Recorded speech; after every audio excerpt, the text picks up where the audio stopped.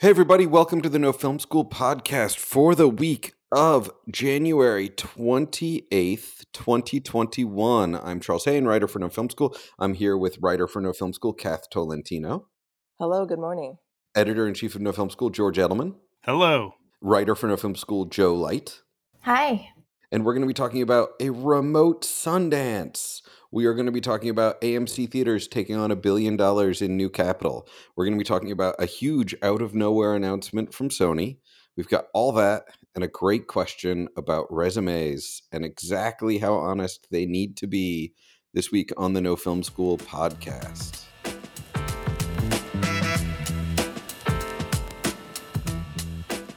All right, so our first topic this week is our first all-remote Sundance. I mean, there are events happening in Park City, but it is not the destination it was last year for, I guess I should say obvious reasons, but if you haven't heard, there's a pandemic probably spread at Sundance last year, we think. I mean, I don't think Sundance was a super spreader event, but it seems like there were some cases there already.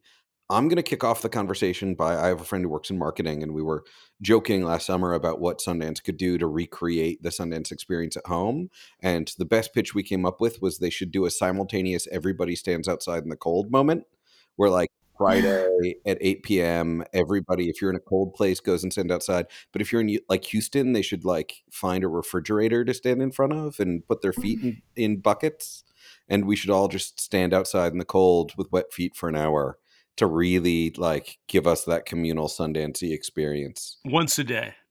Oh, even longer. I mean, wait in line for a long time. There is the reality, which is Sundance is launching a virtual version of the festival, which has the potential to maybe even be more inclusive. So we should talk about like what people are excited about this year's Sundance. I can't believe it's been a year since we were there, Charles. Feels like it's been 10. Joe, I want to hand it off to you because you're doing a lot of the Sundance coverage for No Film School this year. It's obviously going to be quite different than prior years, but you've covered festivals before with us and not with us. And I want to hear what you are excited about, what's weird about this, what's great about it, and having not experienced much of it yet, but does it feel like it's going to have any more practical application to people who aren't able to get to Park City, because that sort of changed, obviously? Oh, yeah, absolutely. What I'm finding is that it's much more relaxed, I think, and accessible. I haven't ever covered a festival done this way at this scale. So I'm finding that the platform so far has worked really well. I think there haven't been any hiccups in terms of like scheduling the movies that you want to see. I am a little bit nervous about day of how it will go, but yeah, I'm excited because there's just so much more flexibility in the movies that you can pick. If you miss one, you have other chances to see them with wider windows. I think they're doing like 48-hour windows. I don't want to be incorrect on that, but could you describe a little bit more about how it's going to work? So basically what they've done as a pass holder, they've allowed you to reserve as many movies as you want to in different slots, as long as they don't overlap. So you can't reserve like 2 movies that are premiering at 6, but both of those movies will then screen again from like 4 a.m. the next day, I think, for several hours, like a full day or 2. So you can watch that movie if you've missed it anytime in that window. So it's just more flexibility. If you were there, you would just wait in the line, maybe not get in the theater, which is like a terrible feeling. And then the other thing about being there, of course, is if you're there, you wait in the line, you don't get into the movie. You also didn't get to see something else during that time. So it's a huge waste. And you may have taken a cab out like an hour out to get to the other location. And then by the time you got there. Yeah. There are so many like log jams of like getting screwed over with scheduling. Yeah. So it eliminates that, right? You can watch it. You have a window to watch it. You can watch it in the window. If you miss it, there's other window opportunities. Yeah. And they are doing the live, they're doing the Q&As, which I think you can watch later as well. So again, if you miss that, you can catch up on it later. It just seems like this is the way it should be covered for press like forever, to be honest. Mm-hmm. Yeah. Well, but then if it's covered for press like that, that raises the question of like, well, who, like if we're going to let press do that, then shouldn't we let any like cinema fan in Winnipeg who can't travel to Park City also do it? Like, where does it Absolutely. where Yeah, do we put the I think boundaries? we should. I don't know. Like, so many people just don't have the funds or the time to go to Sundance, spend all that money just to like watch some movies. I mean, if you're an industry player, it's different because you have someone who's advocating for you and can get you all the passes that you need and get you all the meetings that you need. But like, just for the average person, it's really an inaccessible festival. So this is a huge change. Mhm. Whenever we cover it, one of the problems I confront is that many of you will not see these movies, don't know what they are, don't know who the people are involved in, what they're about, and you don't know when you're going to see them. So we're out there covering these movies for our audience of filmmakers and film watchers and we're like, hey, this is cool because blah, blah. And it's like, well, I don't even know if I'm ever going to see that. And I think that the opportunity to open it up is great. And I actually don't think, you know, we've talked about this funny Sundance phenomenon where everybody in LA flies out just to run into each other and say, or New York and LA, just to run out there and say like, hey, we should totally get together at Park City. Like, even though you live in the same city and you never see each other. And I think that phenomenon is not going to go away. I think there's still going to be tons of people clamoring to be there because it's an event, because there are parties, because there's celebs, because there's press, because there's deals to be made. So I kind of think you can do both. Yeah, I mean the activations and the parties are always what a lot of people are going for anyway, to be there in person. So I think that will thrive absolutely, just because it's such a unique environment.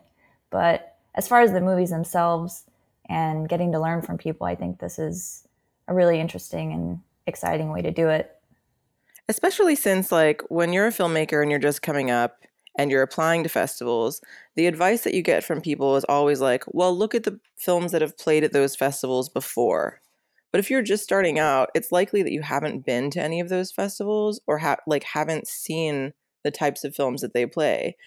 It's sort of this catch-22, right? Like, the only way you can really understand what Sundance is like is to go and experience Sundance. But a filmmaker just starting out probably hasn't done that yet, you know? Well, I mean, it's one of those classic examples where film industry advice is catered around a certain set of assumptions about what your life is like. Like, I could certainly see that advice being given of like, think back to the last 10 years of festivals you've been to. Where are the festivals where you saw the movies you love the most? And like, if you're trying to break into film, you're like, I haven't been going to festivals for 10 years. Like, it costs a lot of money to go to Berlin or Cannes or, I mean, I give this example a lot, but like I went to a panel once and somebody was like, I know breaking into this industry is hard. When I tried to get in, I knew no one except my dad played tennis with the head of Paramount. And so I got a meeting and it's like, well, then you knew someone. Like and your dad played tennis with them. So like you're running in some circles. And so it's that kind of thing of like even getting to swim in these worlds enough to get familiar enough with them to know like, oh, this movie I've made is a Sundance movie, or this movie I've made isn't a Sundance movie, requires a lot of capital. There's a large ante to get into that. Whereas now a completely virtual Sundance means you can watch all of the Sundance movies this year, and then you can decide, have I made a Sundance movie? Is this the right platform for the thing I am making? Or is it the wrong platform? And Joe, correct me if I'm wrong, is the pass $25? I don't think so. I think I'm not sure. Sorry, I'm not sure what the cost is for like individual films. I know that you can buy tickets, and I know also that they're doing those satellite screenings all throughout the US, which I think are those are all sold out in my neighborhood. I think they sold out pretty fast. I tried to get one in my neighborhood and they wouldn't even let me as press. So I think a lot of those small satellite theaters are kind of hoping for that boost. So hopefully that does well. But yeah, sorry, I don't know that. There's also a limit. You can't sit that close to each other in the satellite screenings, right? So there's a limit to the number of people. It's not just filling a 300-seat theater. It's like a smaller number of people in the theater, I believe. Yeah. If they were to continue to do something like that in the future, you could have money made all around the world in theaters because of Sundance, not just at Park City. Like, that's a potential boon to the theater industry, right? To have satellite screenings. But the other thing, Charles, you mentioned, I apologize that I repeat myself on this point, but until I worked for no film school, I didn't attend Sundance. And as soon as I attended Sundance, I realized why the times I applied, I was like completely wrong about expectations and what it was and what goes there and why. And I've said like there's this weird catch-22 that you were talking about, which is like, wow, I wish I had known. Like, it would have completely changed how I approached it. I probably wouldn't have applied with certain projects, etc. And yet that's not useful to filmmakers like to younger me, because I'm not going to go to Sundance. Like, it's a big thing to do unless you can afford to find a way to get there, and et cetera, et cetera. So I do think the potential here to learn about what is at the festivals and why and who the filmmakers are and the Q&As and what the events are is huge. And I think I was watching that like Boots Riley How to Do Sundance video yesterday. I'm pretty sure that if you make an account, you can access any of those Q&As without paying any money. That to me seems really huge. That is like just a game changer for accessibility. George, going back to your note about like, yeah, I didn't go. Last year was the first year that I went to Sundance because I had a friend who like happens to have a little bit of money and was like, don't worry, you could just stay in my house. I'll pay your way. It's fine. Without that, I wouldn't have gone, because to me, it's like a huge spend. And one of the options that I had been looking into before this happened, before my friend offered for me to stay in her house, was like someone told me about a fellowship that I could apply for, a quote unquote fellowship for emerging filmmakers, where I could get my Sundance trip paid for and I would be given the title of like fellow at this house. But the exchange was that I would have to like essentially make all their food and wait in line for their tickets and quote unquote maybe catch a movie or two. I know. That's I gross. know. There Do are not like people that. out there who are duping young people, like people who've never been, like just who comes up with that idea, and who I was so mad when I found out what it was. That is wild. And I had even like sent them, I was like, hi, I'm so interested in your fellowship, attaches my portfolio, this is my experience. And then afterwards I realized, I was like, oh my God, dodged a bullet. Like, awful. Man, that the thing is like that it sounds awful and bad, but it's actually not that crazy considering the way the industry, like the version of opportunities, quote unquote, that are presented to people. Not a fan. Not a fan. Don't do it, people. Can I offer a non-scammy way to get to Sundance? Yes. I volunteered for like 5 years there, so that's my kind of pathway into the festival. I did have a friend that lives in Salt Lake, but I know as a volunteer, if you apply, they can provide housing for you. You don't get paid, obviously, and the hours are kind of long, and you do have to be in the cold, but you do get the opportunity to see the movies. You get to meet a lot of people. You get sometimes into parties, depends on, you know, how well you are at kind of meeting people and kind of weaseling your way in there. But yeah, I think volunteering is a great opportunity for people to just get to know Sundance and get to see the films and kind of get that whole experience. And what kind of like, do you remember what kind of hourly commitment it was? They have flexible schedules, and then they have like, you could volunteer for 1 week or you can volunteer for 2 weeks. So obviously this is back when we were in a pandemic, and hopefully when they were able to do the fest again, it reverts to this. But yeah, it was like 8-hour shifts. So I would come in the mornings. I worked in the Mark, which was a great theater I loved. Yeah. And I would do like the lines for those hours. You'd get breaks, and then sometimes you'd get to like slip into the movie theater if there were seats and watch the film. And then, yeah, that was it. So it was really straightforward and easy and a great opportunity and experience, I think. Yeah, that's really good advice. I will also say I do a lot of industry panels in the class I teach, and I'm bringing in people all the time to like tell the story of how they launched in the industry.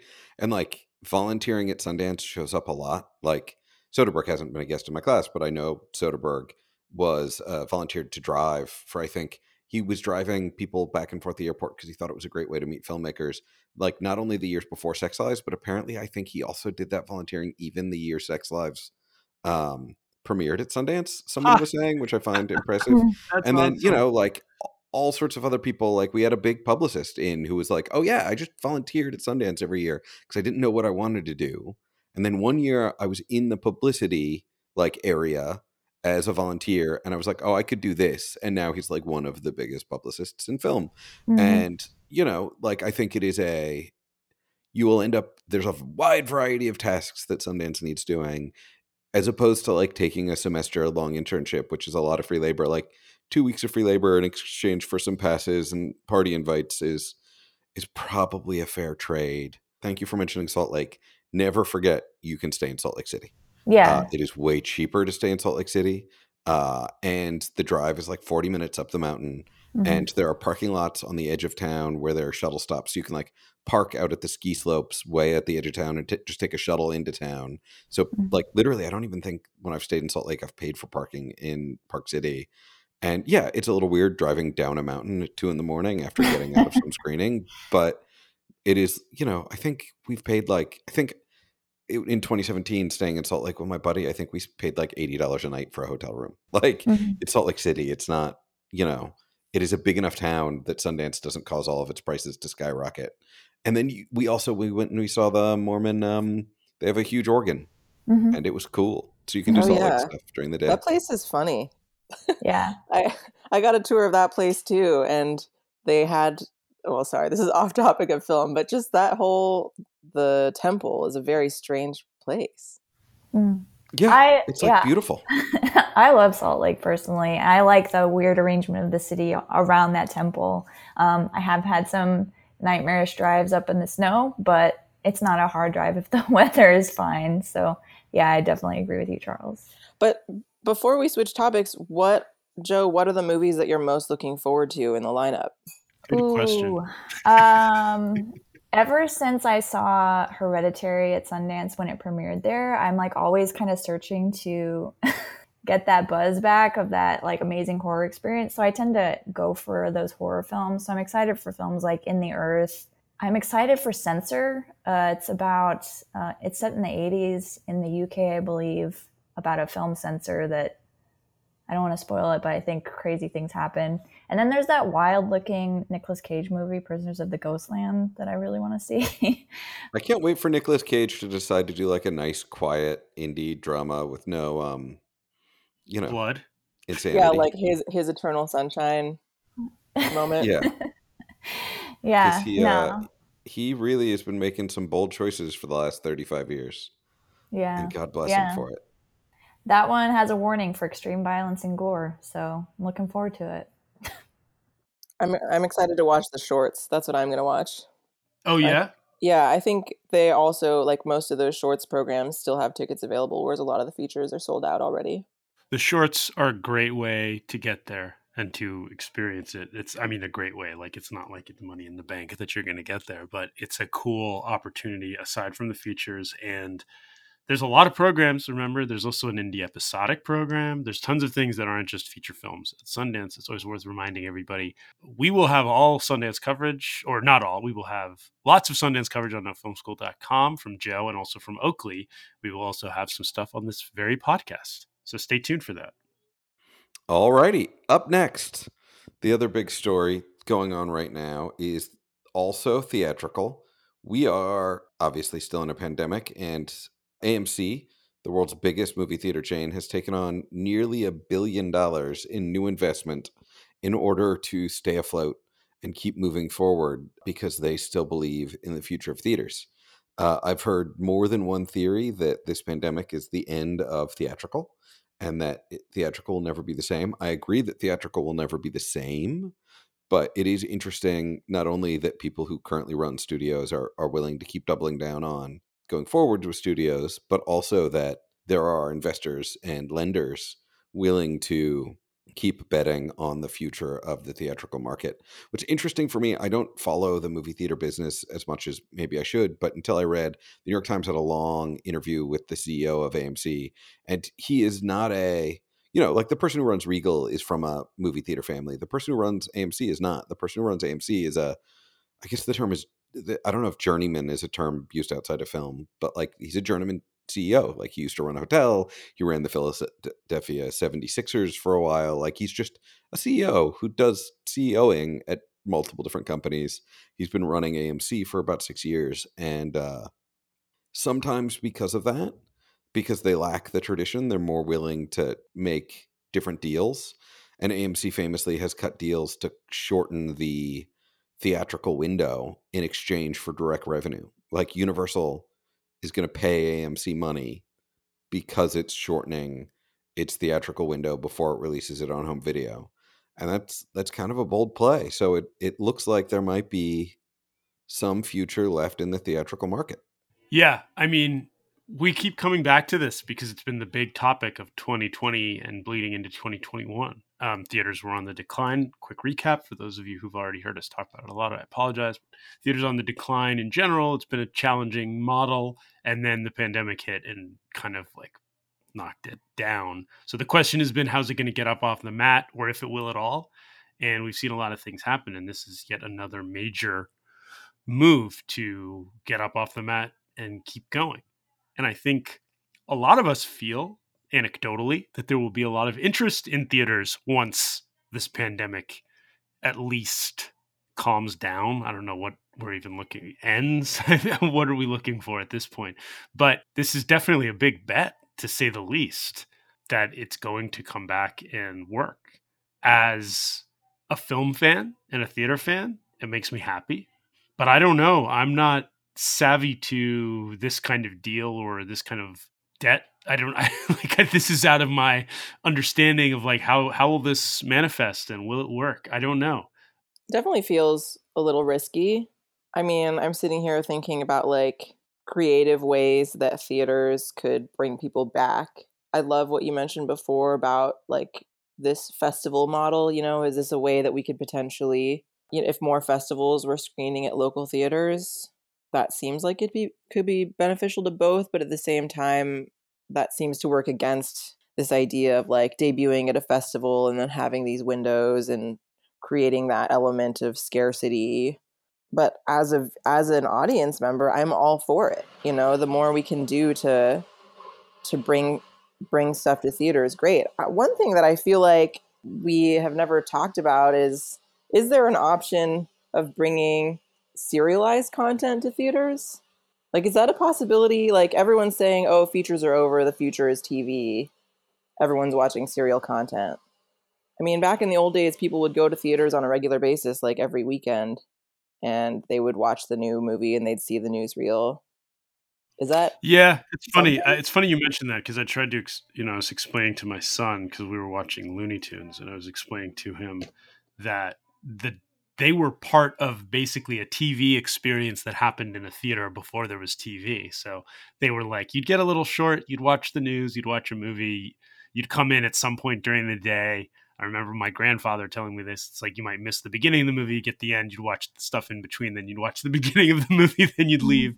But I think that it's an interesting idea, like a binge screening or something. Like when something drops, theaters could have like, we're gonna show, do a marathon at this theater over the weekend. That what is a big show that drops like that all at once? Stranger Things kind of thing. That's a really interesting idea. I did want to go back before Joe and Charles weigh in again. There's a quote in here that I think is interesting from Adam Aron, the AMC CEO. He mentions specifically, grateful to the world's medical communities for their heroic efforts to thwart the virus, welcome the commitment by the new Biden administration for a broad-based vaccination program. These are I'm paraphrasing. So I think it's interesting that they're doing this with the specific thought in mind of like political events. Like there's a new president, there are vaccines rolling out. We're hoping that they're going to get into more arms quickly. It's like they're just trying to stave off elimination until people can return. And it's just a weird moment, I think, to notice in history that like a theater chain is talking about who is just elected president and what's happening in the medical world so their business can survive. Isn't that weird in general? Yeah. And Catherine, what you just said about serialized content being in theaters, it made me think of when that OJ Made in America docuseries actually premiered at Sundance in 2016, and people sat through the whole thing, which is 7.5 hours with one intermission. So wow. I think that people are willing to do that. People do it already sitting in front of their TVs. So Yeah, and I mean, that's a reality. People do it for Lord of the Rings marathons in theaters. oh I think. God. I mean, what I was disappointed about in all of this was the lack of creative thinking about exactly what you're talking about, Kath. Like, I feel like 10 years ago, when digital theaters first became a thing, there were so many pictures of like, and then we're going to do soccer games on Sunday afternoon, and then we're going to do like live opera events and and serialized television events. And there hasn't I don't know why that is no longer a big part of the conversation because, like, I mean, obviously Game of Thrones season 8 was a disaster and ruined people's memories of the show, but like before we knew it was a disaster, how come more theaters were not showing every episode of Game of Thrones live on Sunday night, like cutting a deal with Oh, HBO totally. so that HBO could get part of that revenue? Because, so we have a theater at school where I teach, and we allow students to book it for occasional events. We don't want to like run the bulb out or whatever. And the number one thing that I would randomly like, I would be in stopping by and I'd stick my head in the theater and see what they were watching. Back in Game of Thrones days, there'd be a whole theater full of people watching Game of Thrones during that time. And I Absolutely. think that there could have been like that's the exciting part of this is like AMC should be cutting a deal with Warner's that's like, okay, you can do a shorter window, but we get whatever your number one show is, we also get to stream that on Sundays and split ticket revenue with you. And if I had to choose between binging all of The Crown in my apartment, like Alone. by myself, yeah, like and then feel totally crappy about myself 4 hours later versus going to a theater once a week with all my friends, hanging out and watching the show that I love, I would absolutely choose the latter. I would pay $15 a week for the latter. For Yeah, sure. and to that point, there's two other things that it brings to mind. Like why, for example, there's got to be money to be made on something like we're going to put every episode of a Star Wars series up before the finale. There would be so many people showing up in costumes, no less. And you could also do things like, NFL Sunday morning, I'm sure you'd sell out like all the bars do. So I don't know the answer. I'm sure it has to do with kind of like what the prior business model is and expanding what they do.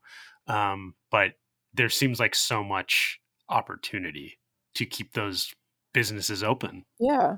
And if you think about like Netflix, bent over backwards to get Roma into theaters. Netflix understands the importance of theaters. I think there's potential here once you get some creative thinkers into the room. Yeah, and I think that most of the experimentation will come from little theaters like the Alamo chain and little one-off theaters in various towns. But then it'll be interesting to see if AMC can start to do some of that experimentation and if we can start to see that experimentation on the big chains and we can find a way. Because what I still want is I want to be able to see a movie I'm excited about seeing on a Friday night in a movie theater. And what Yep. happens in that movie theater Sunday afternoon or Monday night or Sunday night to help that happen is exciting to me. That's a huge amount of the money is made in just those opening nights. Like how much do they make Yeah, Monday Friday and during Saturday the day? night. Yeah, what Yeah. are they why not like yeah, exactly. Yeah, why not Sundance for a week?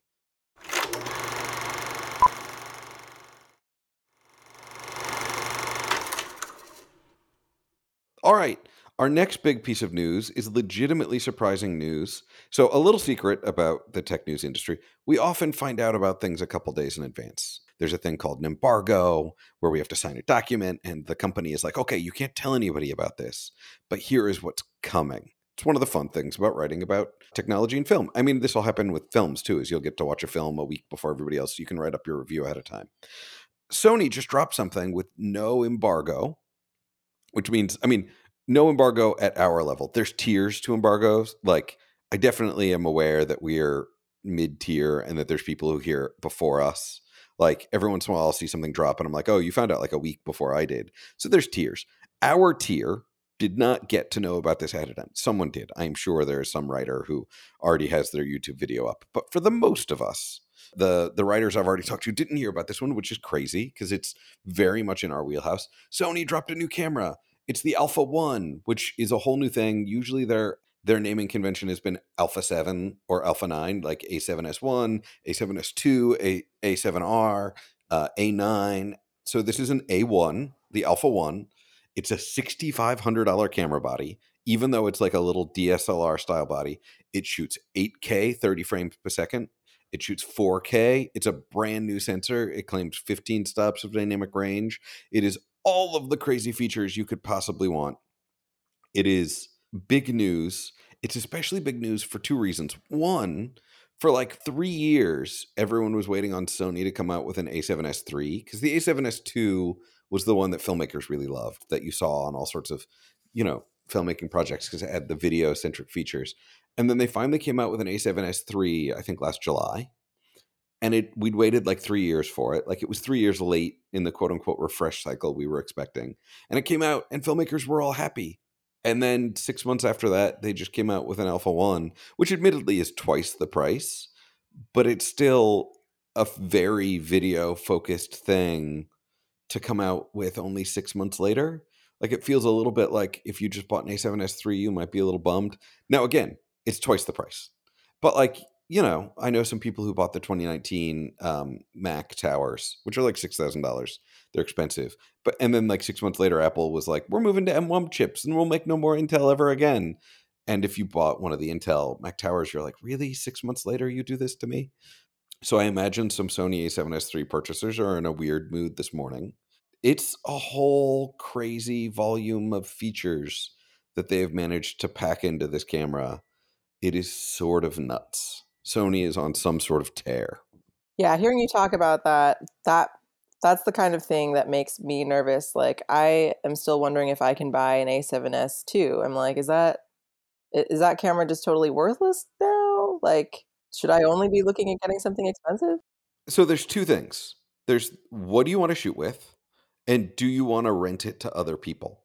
So one thing many, many people do is they try and buy a camera when it first comes out, because your first 18 months or so are when you can get a lot of rental revenue out of a camera.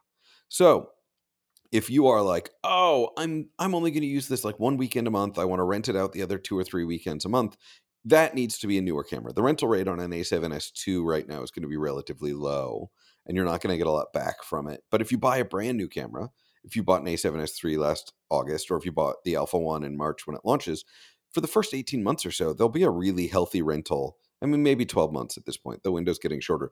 There'll be a heavy rental business. And like, more than one person I know owns a camera that they effectively paid off in rentals.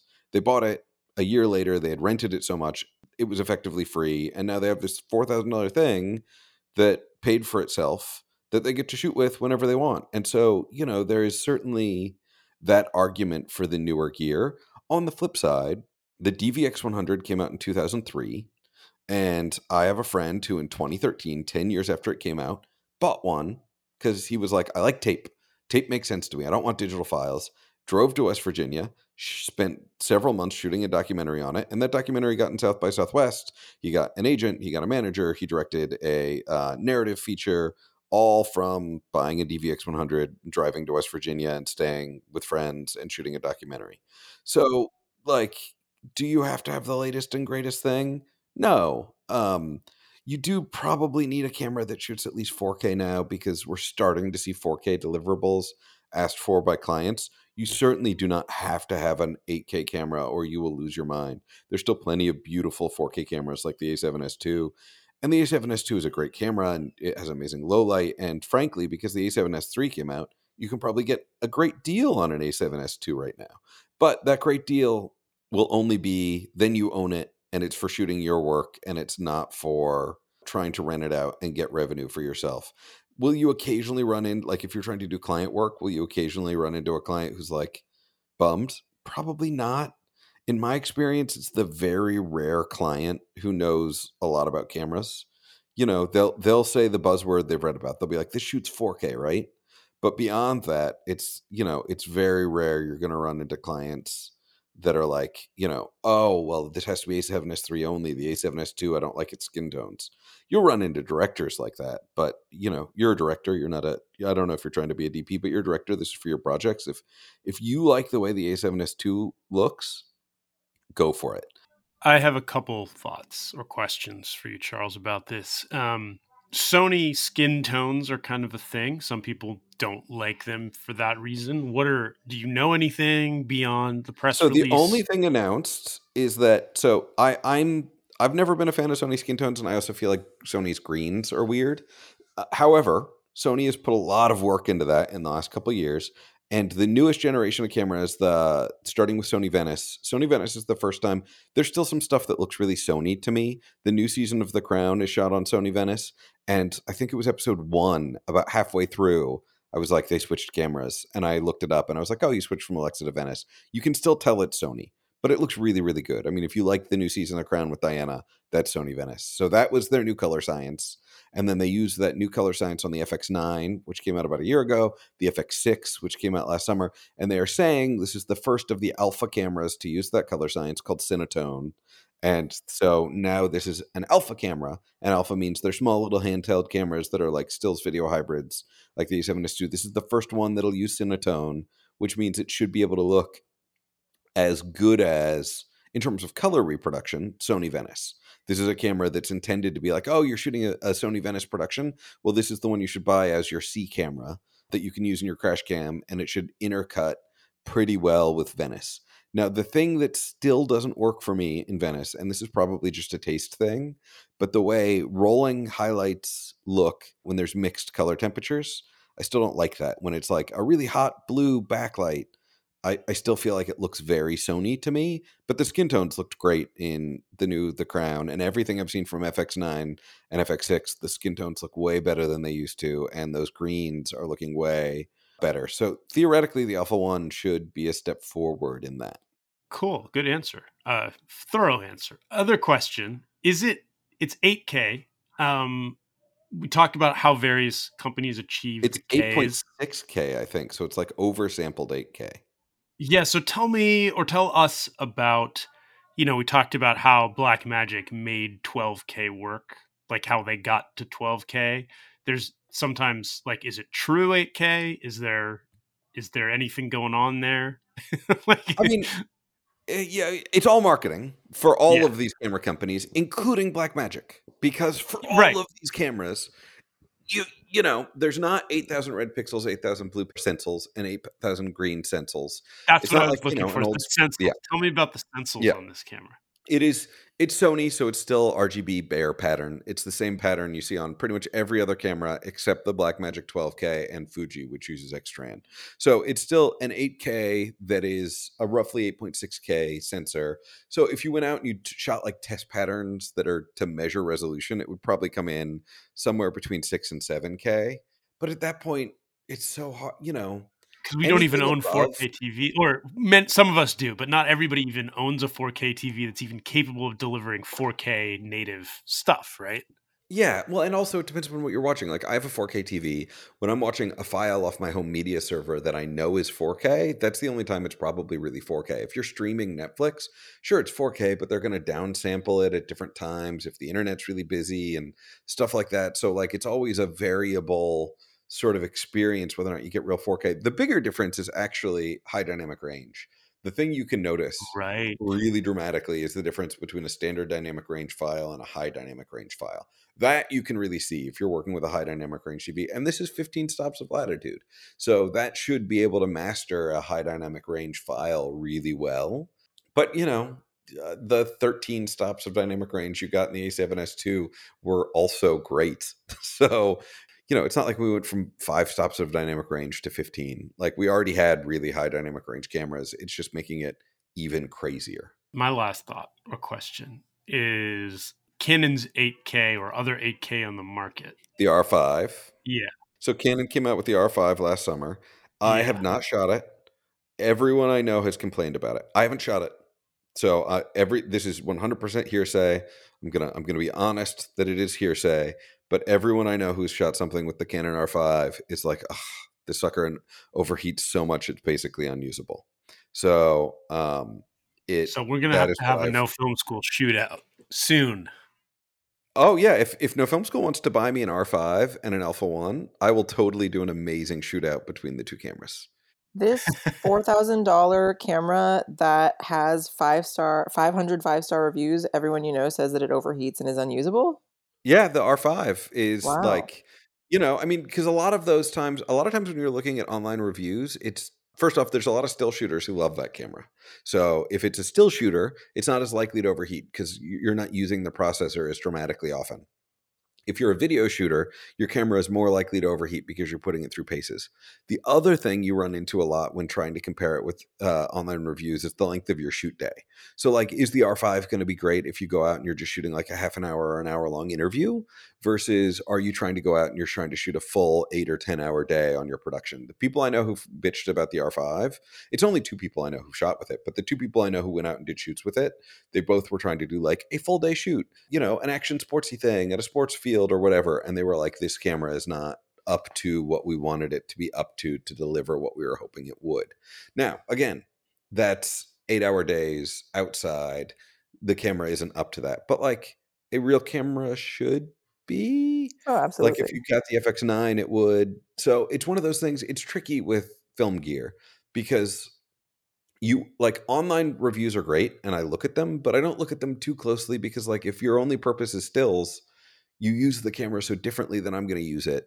Or, if you shoot just like, you shoot a lot of video, but you're just like a nature shooter who'll go out and shoot for a couple hours at a time. Like that's a different need than the need I have. I need a camera that I show up on set and for 8 hours, I don't think, is this camera going to overheat on me? It just delivers. And I'm worried about, do I have the menu settings right? I'm worried about, do I have my focus right? My aperture right? I'm not worried about, am I keeping the camera cool enough? So I think that's the difference that has led to the frustration.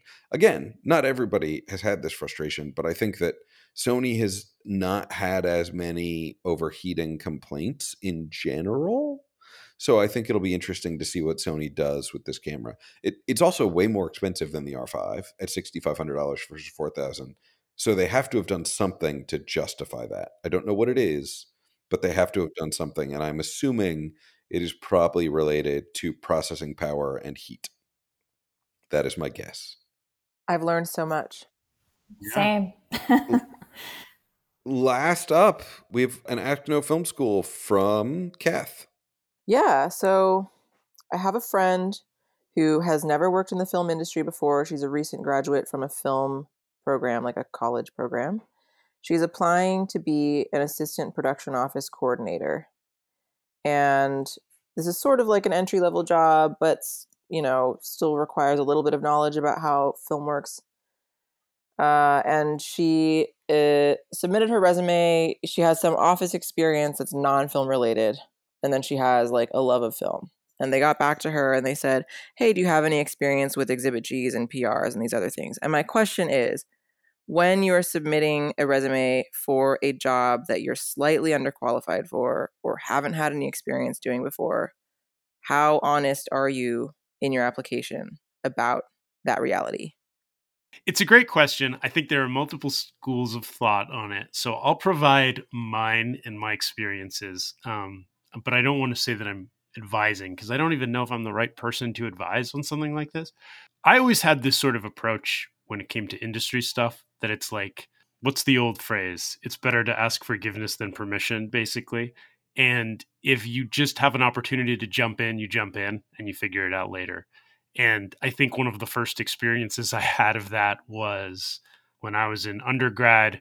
We had access to a camera that shot 16 millimeter, and you had to prove that you knew how to use it before they let you take it out. And I was like, oh, yeah, I totally know how to use it. And I had no idea.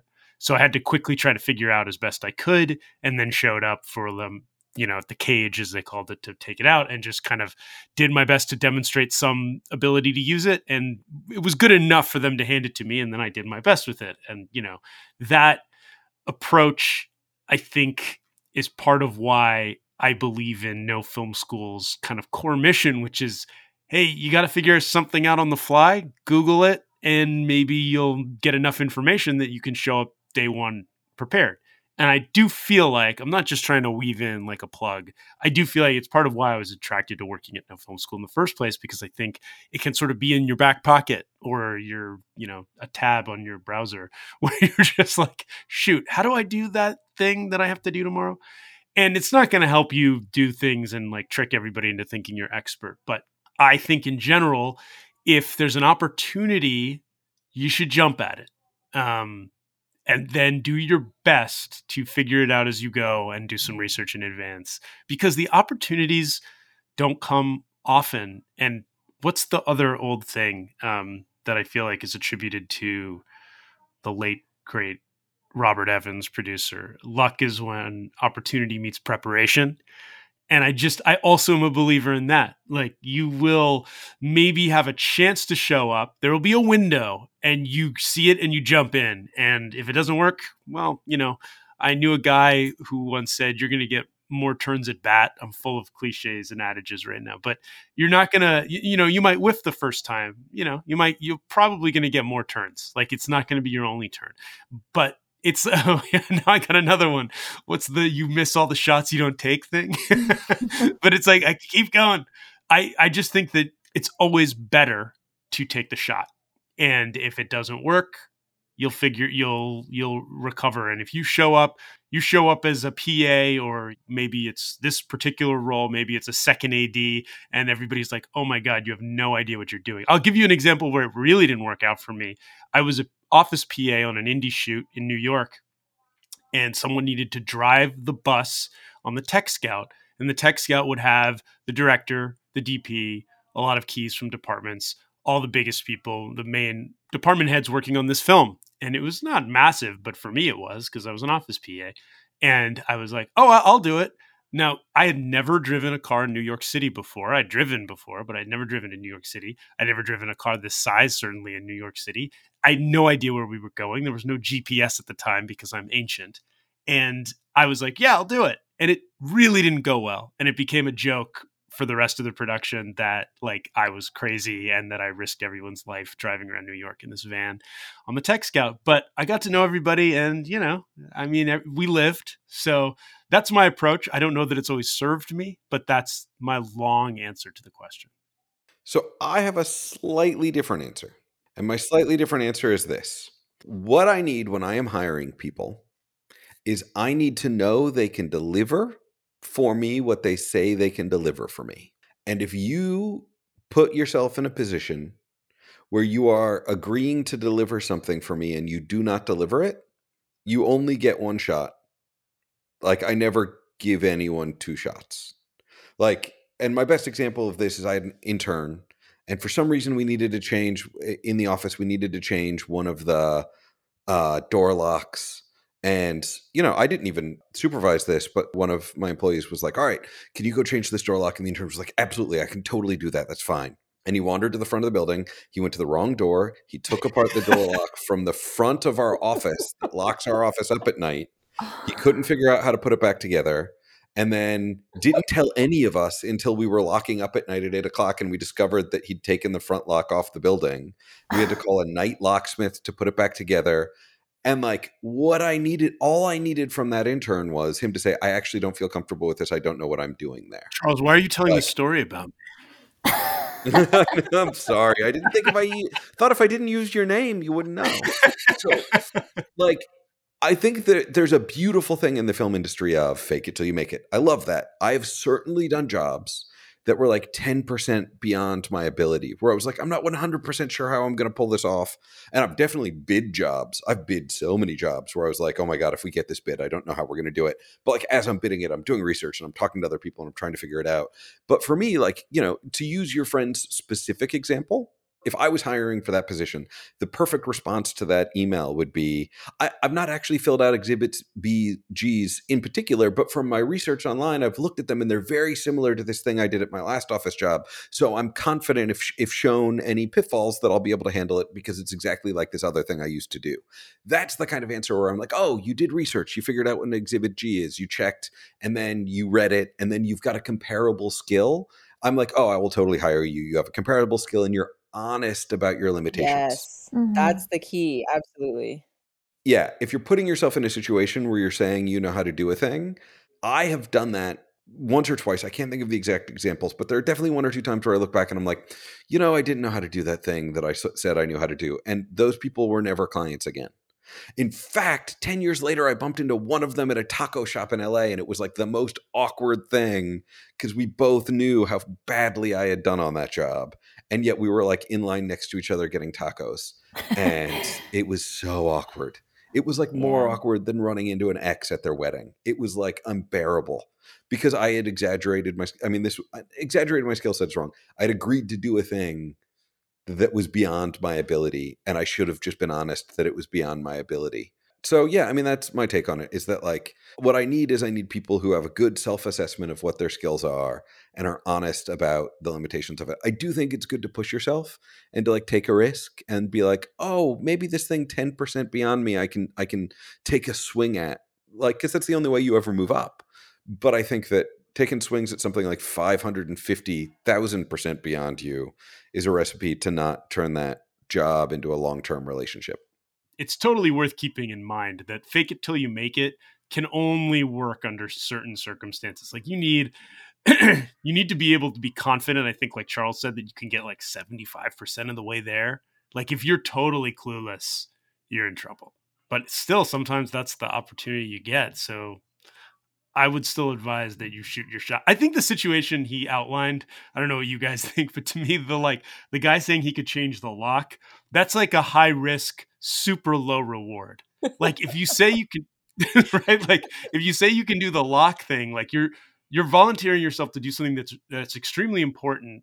But and maybe my tech scout thing was that too, but it just wasn't from my perspective. But I think from that guy's perspective, that intern, like that can go really poorly, but if it goes well, it's not like you're getting all that much out of it. It's not like you get to shoot on 16 for the first time, or you get to meet anybody new. All you can do is screw that up, basically. It's so important to know when to ask for help. Like that's at any stage. Like once you have the ability to be able to ask for help without feeling like it's some mark on your self-worth or some like piece of evidence that you're not actually capable or whatever. That's so important because like that is what a lot of managers need, is for you to be able to speak up about what your limitations are in a non-self-deprecating way, That's just great advice in all situations, but in all things. And that's why I sort of also add that, like, ask for forgiveness, or like you mentioned, or Charles mentioned, something that I would throw in there always for everybody is like, be honest about what you feel you can do or can't do. Joe, do you have thoughts about it? Yeah, I mean, I think there definitely is that middle ground. I have had friends who maybe didn't know how to work in Premiere, said they did, and then just learned it really, really quickly. But they did the work to actually be able to deliver on the thing that they said that they could do by, learning about it and doing that and putting that work in. But if you just say that you can do it and then just show up on the day and and you haven't done that work, then you're in trouble. So I think it is a matter of knowing your limitations, acknowledging when they're there, being honest about them. But if you can maybe like cram really quickly and figure something out, then maybe that's also an option. Yeah. Agreed. I mean, I've definitely done that thing too, where I've been like, it's even just for like a test, you'll be like, I think I can wing it. And then you're like, I'll cram. No, I'm not going to cram. I'm just going to show up and do my best. And then you crash and burn. And sometimes you learn from crashing and burning. Sometimes you don't. I guess it depends on your personality. But yeah, I think opportunities are important to take seriously, as like every opportunity you get, you have to really look at seriously. If you really want to work in this particular field, because there's a lot of applicants for every opportunity. So if someone's looking at you seriously, you have to try to figure out how to get the square peg in the round hole there, because you never know. Like it just might be the last one for a while, at least. Thanks everybody for listening. That's been this episode of the No Film School podcast. I'm George Edelman, editor-in-chief at No Film School. You can follow us on Twitter, like our Facebook page, head over to nofilmschool.com, read about all these stories and more. We will have Sundance coverage up this week, courtesy of editor-at-large Joe Light, as well as Oakley Anderson Moore. And I really want to let everybody know about an interview that is available on our podcast now that I did with Frank Oz and Derek Delgadio for In and of Itself, their show. It was a live stage show. It is now streaming on Hulu. It's amazing. It's worth seeing. It's an experience. And I found speaking to Frank and Derek to be enlightening and fascinating. So I highly recommend it. It was really fun. And Frank Oz is like a living legend. I'm Catherine Tolentino, filmmaker, producer. My short film Parachute is online on Short of the Week.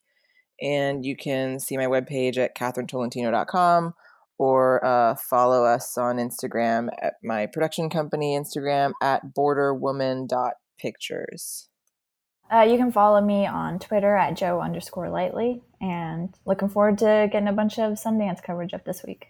I'm Charles Hain. You can find me at Charles Hain on Instagram and Charles Hain on Twitter, although my tweets are all political and not filmmaking related usually. All right. Thanks so much for listening.